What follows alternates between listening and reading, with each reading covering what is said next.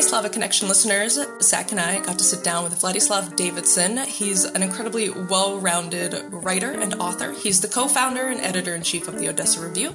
He's a non-resident fellow at the Atlantic Council. He's the European culture critic with Tablet magazine. And he just released a book called From Odessa with Love. I say Davidson or Davidzon, depending on the situation. In Russian would be Vladislav Davidzon. My mother, after my parents got divorced, did change her last name from a Z to an S, so I kept my Z though. So we got into just about everything. We talked about Poland and Belarus, the weaponization of migrants that's currently happening. We talked about Ukraine. We got into some literature discussion. I'd sit down and take a listen. 4, 3, 2, It's not typical Texas. You're listening to the Slavic Connection, brought to you by the Center for Russian, East European, and Eurasian Studies at the University of Texas at Austin. I might also mute if I need to concentrate. Not to put a timestamp on this episode, but this has been a very news-heavy week with the Belarus-Poland border, with the Kyiv Post shutting down, with more Russian activity on the Ukrainian border. There's so much that's been happening. Yeah, your coverage, of Belarus was fascinating. And I guess we can, in many ways, kind of see this as a culmination of the events of last summer. What can you say really about the state of the opposition 13, 14 months on? You had this great line where you say that the protesters of last year were potentially too velvet to succeed. So maybe you could touch on the state of the opposition. We see Tsikhanovskaya, going around the globe, kind of making the case for Belarus. Belarusians are protesting despite the fear of being injured, fired, expelled from the country, and even murdered. Thousands have been detained for peacefully expressing their views. Hundreds have been tortured and mutilated. Nevertheless, within a week after the election, around 200,000 people marched in the streets of Minsk under our white, red, white flag. And every Sunday since, thousands demand their constitutional right to freely elect their leader to be respected. So the opposition is more or less exiled. There are no opposition leaders within the country of note. They've all either left the country or are all in prison. So the opposition is basically in Lithuania. I saw Ms. Tsikhanovskaya in Vilnius 3 months ago, the last time I spoke to her. And I think they really are doing heroic work on a shoestring.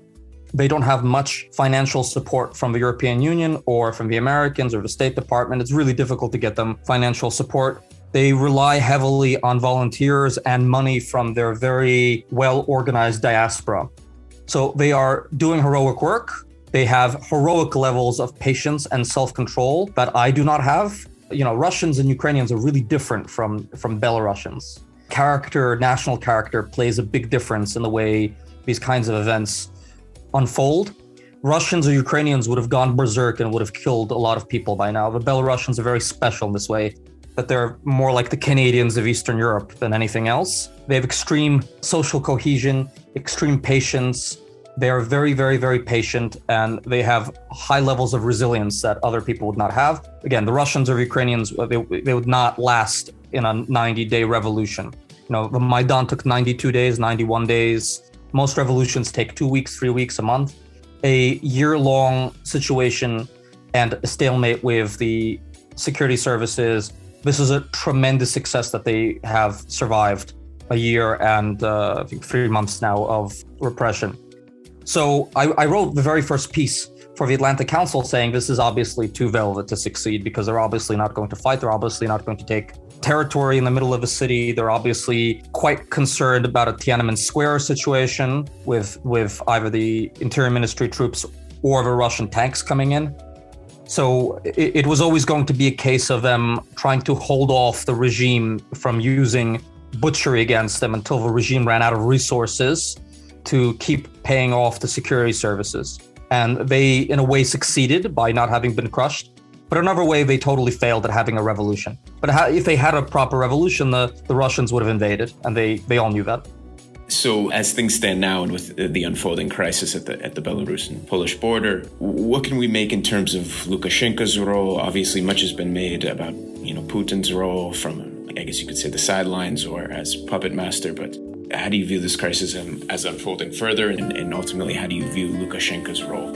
And then, if there is indeed, Putin lingering in the background, what can we make of his role? So, everyone says it, and obviously there's a very complex relationship between Lukashenko and Putin. It's everyone knows that they hate each other. Everyone knows that it's a mutually coercive relationship. Everyone knows that it's a codependent relationship. But I'm not convinced yet, because I've not yet seen the evidence that the Polish prime minister is offering to say that the Russians were masterminding this. I don't think that Lukashenko needs Kremlin or FSB people to tell him how to create problems. He's very good at doing that himself, and he is quite creative himself in that department. So while the Russians are quite happy to take advantage of this, and they do coordinate, it's not apparent to me yet, although it's probably the case, that Moscow created this plan. They're certainly happy to help it create problems for Europeans. This is a tremendous issue. I've gotten a lot of flack from fellow Eastern European heads and experts by taking the anti-human rights side. Even though I hold a master's degree in human rights law, I'm absolutely in favor of a derogation of the human rights treaties. Europeans are in an absurd situation, not unprecedented. There have been other situations where, specifically Castro, waves of refugees and economic migrants to hold their more powerful neighbors hostage. But I'm absolutely of the idea, and this, I was a refugee to America myself, so people will accuse me of being a hypocrite, but it's completely impossible for us to deal with the refugee situation in a normal way when probably the Belarusian government gets $10,000 or $15,000 per head from smugglers, that they're making money on every smuggler, as well as causing huge problems for European cohesion and the European external border. It's absolutely ridiculous for us to behave as if this is a normal situation. And while there have been waves of European-bound refugees and economic migrants before that we've taken in, the fallout of 2015, both on spinning the Brexit arguments and on helping the rise of ultra-right-wing nationalists in Germany and allowing Orban to win his arguments in Brussels. It's just really, really, really bad. We have a really bad precedent. We cannot allow this stuff to be weaponized in that way, and to allow normal procedures at the border for applying for asylum status. I definitely agree with you when you mentioned that we are pretending that this is normal, when in fact it does feel like every other move from Belarus, from Russia, is pushing that border of what is acceptable and even overreaching it. And Lukashenko is now threatening with the gas cutoff. Russia's also been meddling with gas flow as well. And now, again, its presence is increasing in Ukraine. And the responses have so far just been either just public condemnation or sanctions. Is there anything more that can be done? I feel like that's the $1,000,000 question. Like, what else do you do against these states that are really just being full-on aggressive now? Yeah, it's a really, really difficult issue because, first of all, you don't want to close off Belarus from the outside world. That's a good counter-argument. On the other hand, the real problem is that they're on the verge of losing their sovereignty as a state, and the Russians basically want to swallow up the Belarus economy without actually paying the reputational, international, and blood and treasure costs of actually annexing it, right?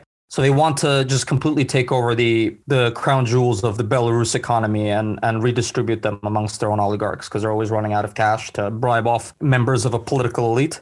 So they want to both not allow Lukashenko to become too powerful. They want him to survive because they're not willing to have a transition from the streets, from down below, a democracy contagion. They're not willing to have a second from the streets, from the ground up revolution on their borders. So they have a very complex situation, and they're not willing to lose, and they're also not willing to allow him to keep the sovereignty that they've had. And he also doesn't want to be just the governor of a region inside the Russian Federation and to be, disposed of eventually.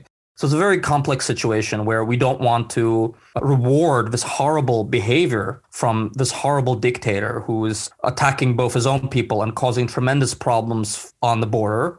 And also, if we allow Belarus to be taken over by the Russian military, that's going to completely realign the security stance and the security architecture of Eastern Europe, where the entire northern border of Ukraine will now have Russian troops on it. And the Polish and Lithuanian border will also have Russian troops closer to Vilnius and to the Warsaw. So you have this horrific situation, a three-way standoff between the protesters, between Lukashenko, between Moscow, and between the fourth one would be the Europeans. And, we did not react belligerently enough or aggressively enough after the kidnapping of 100 European citizens made hostage at gunpoint from the sky when Lukashenko's MiG-pointed rockets, anti-plane rockets at a flight, leaving an Irish flight full of European citizens, leaving Greece on its way to Lithuania. So the Europeans did not do enough to show that they were playing hardball. And now to mix metaphors, the chickens are coming home to roost.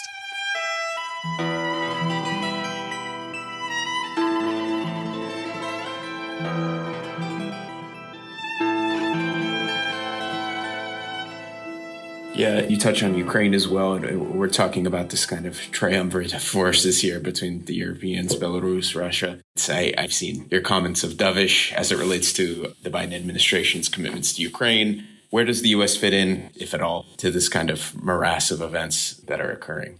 Yeah, that's a great question. Let me unpack that. So you have a completely different kind of theater with the Biden administration that you had with the Trump administration.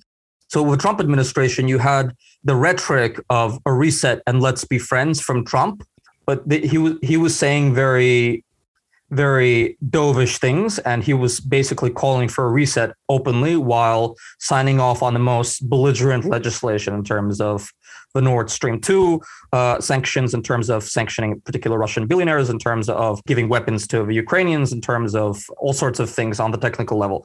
The Biden administration, they are talking a tough game, but what they actually want is a quiet reset without actually calling it that.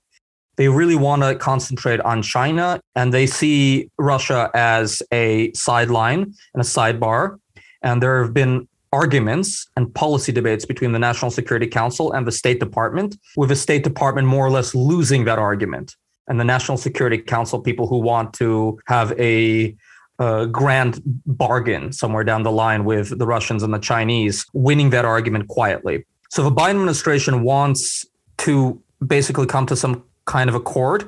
They played a very bad game with the sanctions. They allowed the sanctions on Nord Stream 2 to not happen. Basically, all they had to do was just say the Trump administration already passed this law. We have to keep to that law even if we don't like it. They did not choose to do so. They had cooperative summit with Putin and Biden, even though they didn't really need to do that. They didn't really get very much in return for it. And it was good optics for the Russians, and nothing really serious came out of it. They have a very difficult situation now with Ukraine, and they have a very difficult situation now with Belarus boiling over, and they don't really know what to do with it. And they are more and more getting pushback from friends of Ukraine in even the congressional caucuses. People like Ms. Kuptur, Congresswoman Kuptur. There's been a really interesting kind of bipartisan alliance between Russia hawks on the moderate Democratic side and with people like Senators Hawley and Ted Cruz are thinking that the Biden administration is not doing great on foreign policy. They've screwed up Afghanistan, and they got pie on their face, which they didn't expect with the Australians and the French nuclear missile deal. So they are not doing great in foreign policy from the standpoint of European allies and critics on the Hill, moderate critics on the Democratic side and radical critics on the Republican side. So they are in a situation that they prefer not to be, in the sense that their preferred policy is to let the situation go quietly. So I hope that's a good answer. Yeah, absolutely. We hear much here in the media and amongst the punditry here about the fact that the U.S. is kind of abandoning its role in Afghanistan, and that in one way or another will be taken into the calculus of other powers in Europe and other leaders across Europe. Do you believe that will be the case? Do you believe that, for example, the Zelensky government takes this into account when they're kind of doing their power politics assessments, or is this kind of all built up in the Western media? Absolutely, it is the case that there was this week of terrified histrionics in Kiev. In fact, I wrote an article about it in Foreign Policy magazine. The headline was something like Kiev is concerned that they'll be abandoned next. This is absolutely a signal that you're sending to everybody that you're not going to fight for people who will not fight for themselves, that American commitments are not important, that anyone who doesn't have a treaty of defense with the Americans is on their own. They've been told quietly and not so quietly that they need to take care of themselves and cultivate their own garden and deal with their own security issues. And I do talk to people in the Zelensky administration. I do talk to people who are ministers and who are the head of Naftogaz. Believe me, in my conversations with deciders in the Zelensky administration, they took full notice of the Afghanistan debacle, and it did not help American credibility. I greatly appreciate that answer. I guess to the American audience, it's somewhat surprising given that it was a 20-plus year commitment. So I think sometimes when we hear the rhetoric that the Americans just packed up and ran, you think, a 2-decade-plus commitment would show some resolve on the behalf of the American government protecting its allies. But clearly that maybe didn't have the effect despite our time there. Look, this is the third president in a row who is, let's say, not an isolationist, because he's not an isolationist. He's a paid-up member of the Senate Foreign Policy Committee and a policy elite who is supposed to understand what he's actually doing. But he is the third president in a row who wants a drawdown of the American role in the world. This is something that they were ideologically outright about it. With Biden, it's a realist calculus. It was always the case that he wanted to get out of Afghanistan. He was always the dissenting voice on Afghanistan. It was always going to happen that Americans were going to leave. It was a matter of time. It's only a question of what the deal would be and how long the locals would have, or maybe they would bisect the country or divide it. It wasn't the fact that they left. It was how stupidly they left, how inefficiently, how quickly the Afghan troops collapsed, how bad our own intelligence was about how long we could stick it out, and how long the Afghan government could stick it out after we left. And it just sends very bad signals to the rest of the world about our competence, let alone our capacity.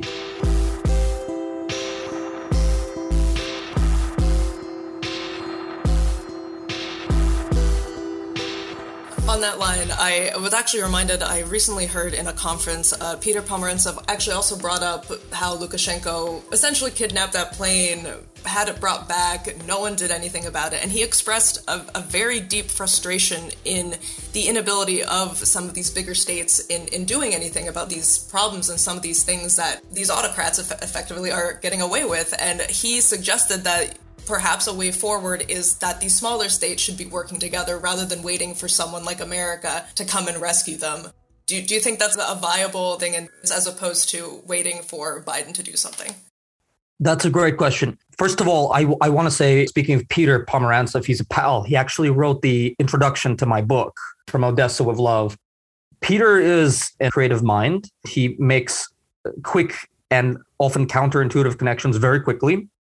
He's absolutely right. There have been for a couple of years quiet discussions about the Eastern Europe countries which have a problem with Russian security having a kind of Polish-Lithuanian Commonwealth style interim Mediterranean-wide security alliance. So basically the Poles, the Hungarians, the Ukrainians, they are basically more conservative than the rest of Western Europe. And they also have security concerns that are only abstract to the average Portuguese or, let's say, Czech or Dutch minister or elite. So they have interests in terms of security which are existential from their standpoint. The Lithuanians, the Balts, the Poles, the Hungarians to a certain point. Well, the Hungarians play a double game with the Russians, which the Poles don't, because they see the Russians as their historical enemy.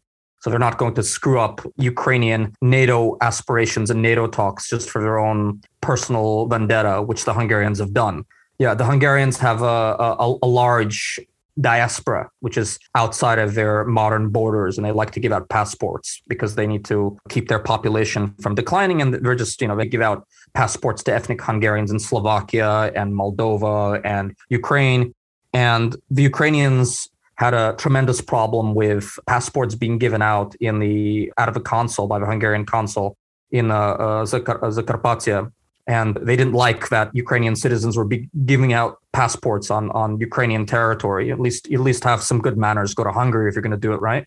And the Hungarians would throw a wrench into the works and make tremendous problems for Ukrainians within the European Union and with NATO aspiration talks, making problems for them getting a MAP, a so-called membership action plan with NATO. The Poles would never do that. There are huge problems with, killings during World War II and right after World War II. 100,000 people were massacred in the 40s by killing with the OUN and all that. This is a well-known fact. The Poles don't love that. They will have quite frank discussions with Ukrainians on the world stage because they know that their real enemy is Russia. I did want to make sure we touched on your book. I was actually introduced to Ukrainian literature not too long ago, and actually someone you've interviewed, and Yuri Andrukovich. And I absolutely loved Recreations, this kind of crazy fever dream and this descent into hell. It was absolutely fabulous. So maybe you could certainly touch on your interview with Mr. Andrukovich, but, I'd love to more so touch on your book, From Odessa with Love. By all means, we'd love to highlight and showcase your book while we have you here. Thank you. So for our listeners, I compiled about 45 pieces that I've written over about 8 years to a decade of my 400 or 500 essays, pieces, book reviews. I took out the 45 which were best at telling the story of contemporary Ukraine. I added new material. I combined some into chapters. It's not quite a selected essays, and it's not quite a book of new material, though there is new material that hasn't been read elsewhere, and some of it is expanded for this book. But I also included 3 long interviews in the back of the book that I compiled with 3 different personalities. One on culture, one on diplomacy, and one on literature. So the 3 interviews, one with, as you said, who is probably the most well-known Ukrainian writer, contemporary writer, Mr. Yuri Andrukovich, wasn't so much an interview as much it was a liquid lunch where we basically discussed the way that he saw the influence of American beat poetry be assimilated into contemporary Ukrainian literature. I think it's a really interesting conversation, and it was a lot of fun to have it. It took place in Odessa 6 years ago. The second conversation was with Ambassador Stefan Pfeiffer, the former American ambassador to Ukraine. It was on the account of his publishing his memoir, Trident and the Eagle, a diplomatic history of American-Ukrainian diplomatic relations right before the Maidan. And the third one was with my friend, the Venezuelan-born American conductor, Hobart Earl, the conductor of the Odessa Philharmonic. I think that's a really interesting conversation also about classical music and politics in Ukraine from the standpoint and view and vantage point of an American who has made his life in Ukraine and in Odessa. So, it's a book about politics and culture and the way that they shape each other. And so much of contemporary writing about Ukraine, of which there isn't that much, let's be honest, is just too political, too much about the war, too much about NATO and deterrence and nuclear missiles and Russian troops and annexation and Crimea. But not enough of it is about culture. And the real story since 2014 is not the creation of a Ukrainian army, which can stand up to the second most powerful military in the world and the one with the most nuclear missiles. It's the creation of an independent culture, a new nation state with a new national identity and a new civic political culture, complete with a literature and poetry. Zach and I are both in a course right now that, again, as you mentioned, is touching on Ukrainian literature, and our professor, Oksana Lutushina, She mentions that of all Ukrainian books, Zach, I think she said only 3% has ever been translated into English, which is such a shame because, as you said, there's a boom now happening of people writing and expressing themselves and a resurgence of using Ukrainian as opposed to Russian. But so much of that's not getting out into the world. Like, people only care about countries like this when there's a problem there and not about the people and some of the more beautiful things. Yeah, that's all totally correct. And there is, of course, a infrastructure that was built since 2014 that you need in order to create books. You don't just need young writers with talent and interest and revolutionary fervor and a spark and obsessive monomania in their head in order to write. You also need translators, an infrastructure of publishers, bookstores. The Russians were dumping basically books on the market because the Russians and Ukrainians had a de facto single market for culture and literature and film before 2014. The fact that there was no demarcation line between the Ukrainian market and the Russian market allowed for cheap, not in the bad sense, but inexpensive Russian products to outcompete Ukrainian products. When you have the entire population completely bilingual, they could buy a book published in Moscow for, let's say, 70 hryvnia, or they could buy a book for 200 hryvnia published in Kiev. It's very much the case that the Ukrainians needed to create an independent market in order to have a growing cultural firmament. We were also recently completed the work by Zhadan, The Orphanage, right? The central theme is certainly the war, but I think for the American reader, such as myself, it really does well to paint the tragic, nebulous picture of what's going on in certain parts of eastern Ukraine. Again, I know the war is kind of the focal point there, but Zhadan's work was also, talking about Anthropovich as well, his work was really illuminating for us as well. Can I tell a Zhadan story? I like Zhadan. Please. Please. Zhadan's a lot of fun, and he's also not just an inspector of souls, a writer of great national poetry in the middle of a war. One time in 2016, I was running a literary conference. I had a literary magazine I was editing at the time, and I had gotten a grant from, I think, the Swedish government to run a series of weekend-long courses for young aspiring journalists in Odessa on what it is like to write journalism. I think I taught them Norman Mailer's The White Negro in Russian translation. It was a lot of fun. And I hired Zhadan to teach a course, and he was supposed to teach a course at 10 in the morning. And I went to his hotel room to pick him up, and I knew he had played a concert the night before in Odessa with his band, The Dogs.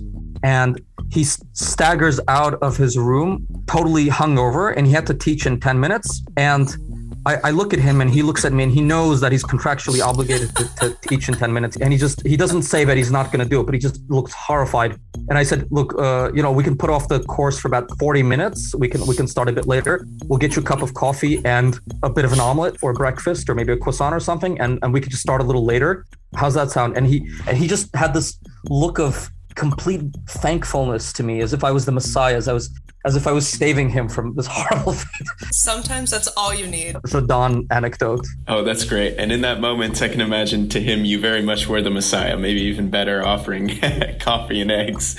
Have you ever gone to his shows? No, I've been to 3 of his shows. Once it was when I didn't know him as well as I do now. And once it was in 2016. There was a wonderful concert and theater piece that he did. I forget the name of the theater person in Kiev. And I don't know if you've ever listened to his music. His lyrics are very interesting, but the music is basically 1990s ska. And I was sitting next to an American, an ethnic Ukrainian, American citizen, an American-born Ukrainian, who was a former prosecutor in New Jersey, and he was a federal official. He had been sent by the State Department in order to help the Ukrainians liaison with, I think, the Venice Commission on rewriting their rules for anti-corruption legislation for judges. And so I'm sitting next to this gentleman, and we're talking about Ukrainian politics. And at the end of the show, I asked him about Zhadan's music. I said, why is it that Ukrainian music, the most up-and-coming, avant-garde, progressive Ukrainian music, why is it that it sounds so much like 1998 ska from New Jersey? And the former federal prosecutor from New Jersey says to me, that question is beyond my pay grade. No one can answer on why ska happens or what it is. I think that's a universal thought.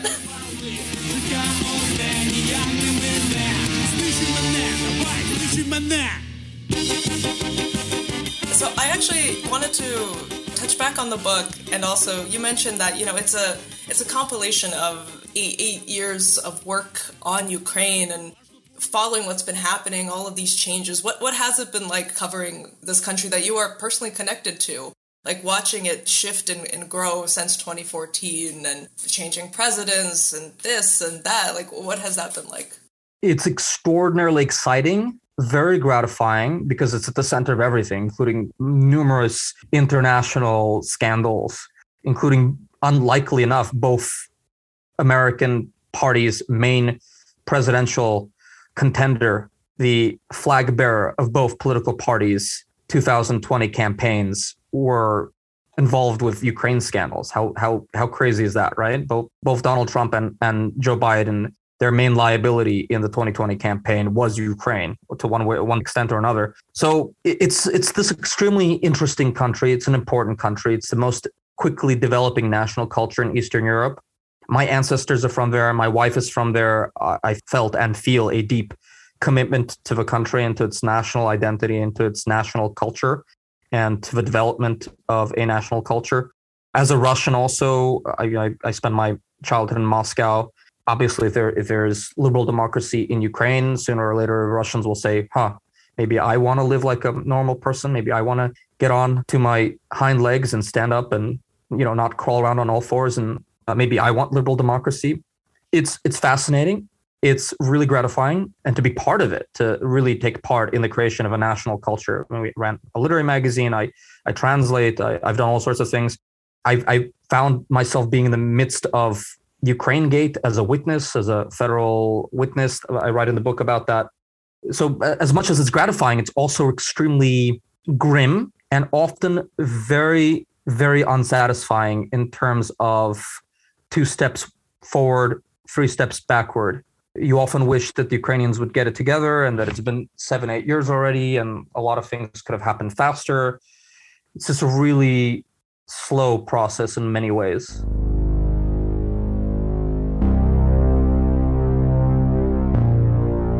I'd be remiss having you on if I didn't ask about Russia. Something that was kind of on my mind, and having read a few articles and then I was actually doing my research, I saw you either retweeted or it was something related to your social media, but the designation of Memorial as an extremist organization, something being a child of the 90s, and I grew up kind of idolizing what the Russians did with Memorial and having to dig up the awful, brutal history of the gulags, the camps, everything related to forced migration. And now to see this, I'm now 31, and now to see this organization being labeled an extremist threat, even to an American, it was kind of heart-wrenching. So I'm not sure if you'd like to touch on that, but the floor is yours as it relates to Russia in really any way you see fit.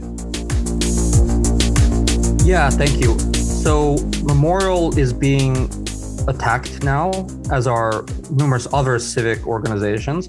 I think they've really cleared the field of civil society, which was allowed to operate. I'm actually now in the midst of completing a profile of Leonid Volkov, Navalny's right-hand man. I went to Lithuania and I spent some time with him. He's a really impressive guy in many ways. The return of Navalny was a catalyst event. It will be seen historically as a catalyst event that forced the Kremlin to make a decision about what it was going to do. And they went with a nuclear option of totally nuking the opposition and dropping a nuclear bomb on the opposition field. So legally, it's now basically impossible to run an opposition organization. And they've cleaned up a lot of the regional opposition structures and civic society. So now they're going for targets of convenience. The Pride of Tigers has cleared away the wildebeests, and now they have wounded, vulnerable animals out in the field that they can hunt. They're going after particular organizations which are liberal or broadly liberal or in opposition or broadly in opposition, however you want to define it.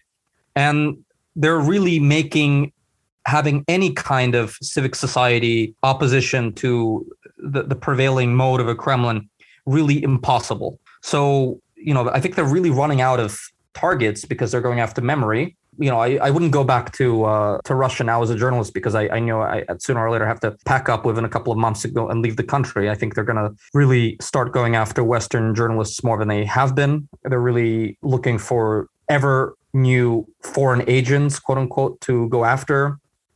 And they're in the middle of a technical arms race with the opposition, which is, for the most part now headquartered abroad, about technical savviness, how quickly they can ban them and ban their apps that they're using from usage inside Russia, as opposed to the defensive maneuvers of the opposition, who are also technically very savvy. So, the elections, they basically got the result that they wanted, but they had a much smaller share of the vote that they had to fragment in order to get the same number of votes. So the number of votes that the Kremlin controls inside of parliament is the same, but the share of the votes that they got to get the same amount is not the same. So basically, they don't have the same plurality that they had when they last declared a supermajority during the last parliamentary elections. So in one sense, they did win the election, but they had to cheat a lot more than they did last time. So last time they got, let's say, 65 or 70%, and they cheated up to 85% in terms of the power in parliament. This time, they probably did win a bare majority, let's say above 50% of the votes. So they do have, let's say, some sort of mandate, but they had to cheat a lot more in order to find the rest of those 25% that they needed in order to have a supermajority in parliament, right?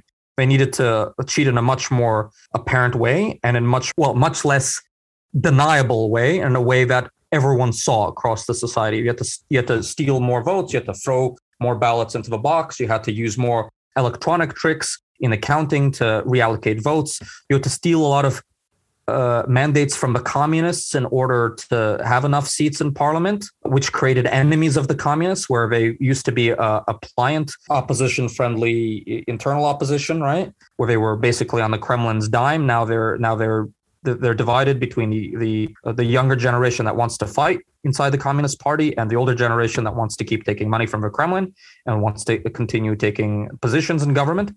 So you had the same outcome, but you have much less of a mandate. And in a certain sense, Volkov and the opposition are correct that this election was not a success for the Kremlin because they did not get the same results that they got last time with the same number of votes.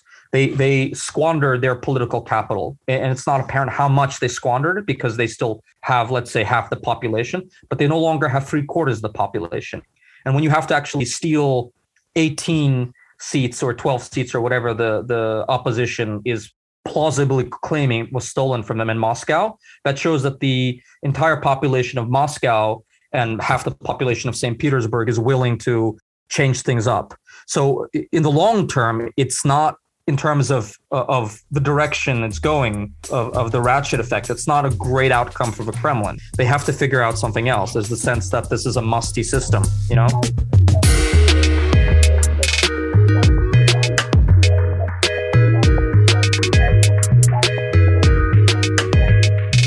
I just want to say thank you.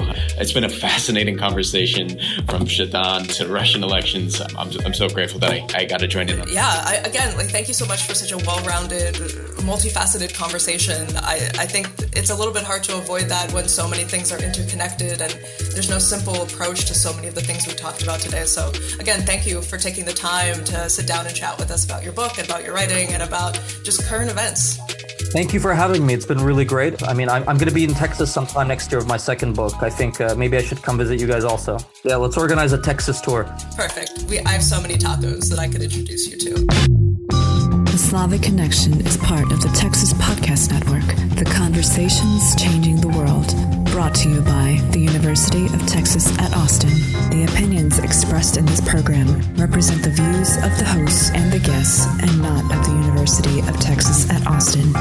For more information, please visit us online at slavxradio.com. Thank you.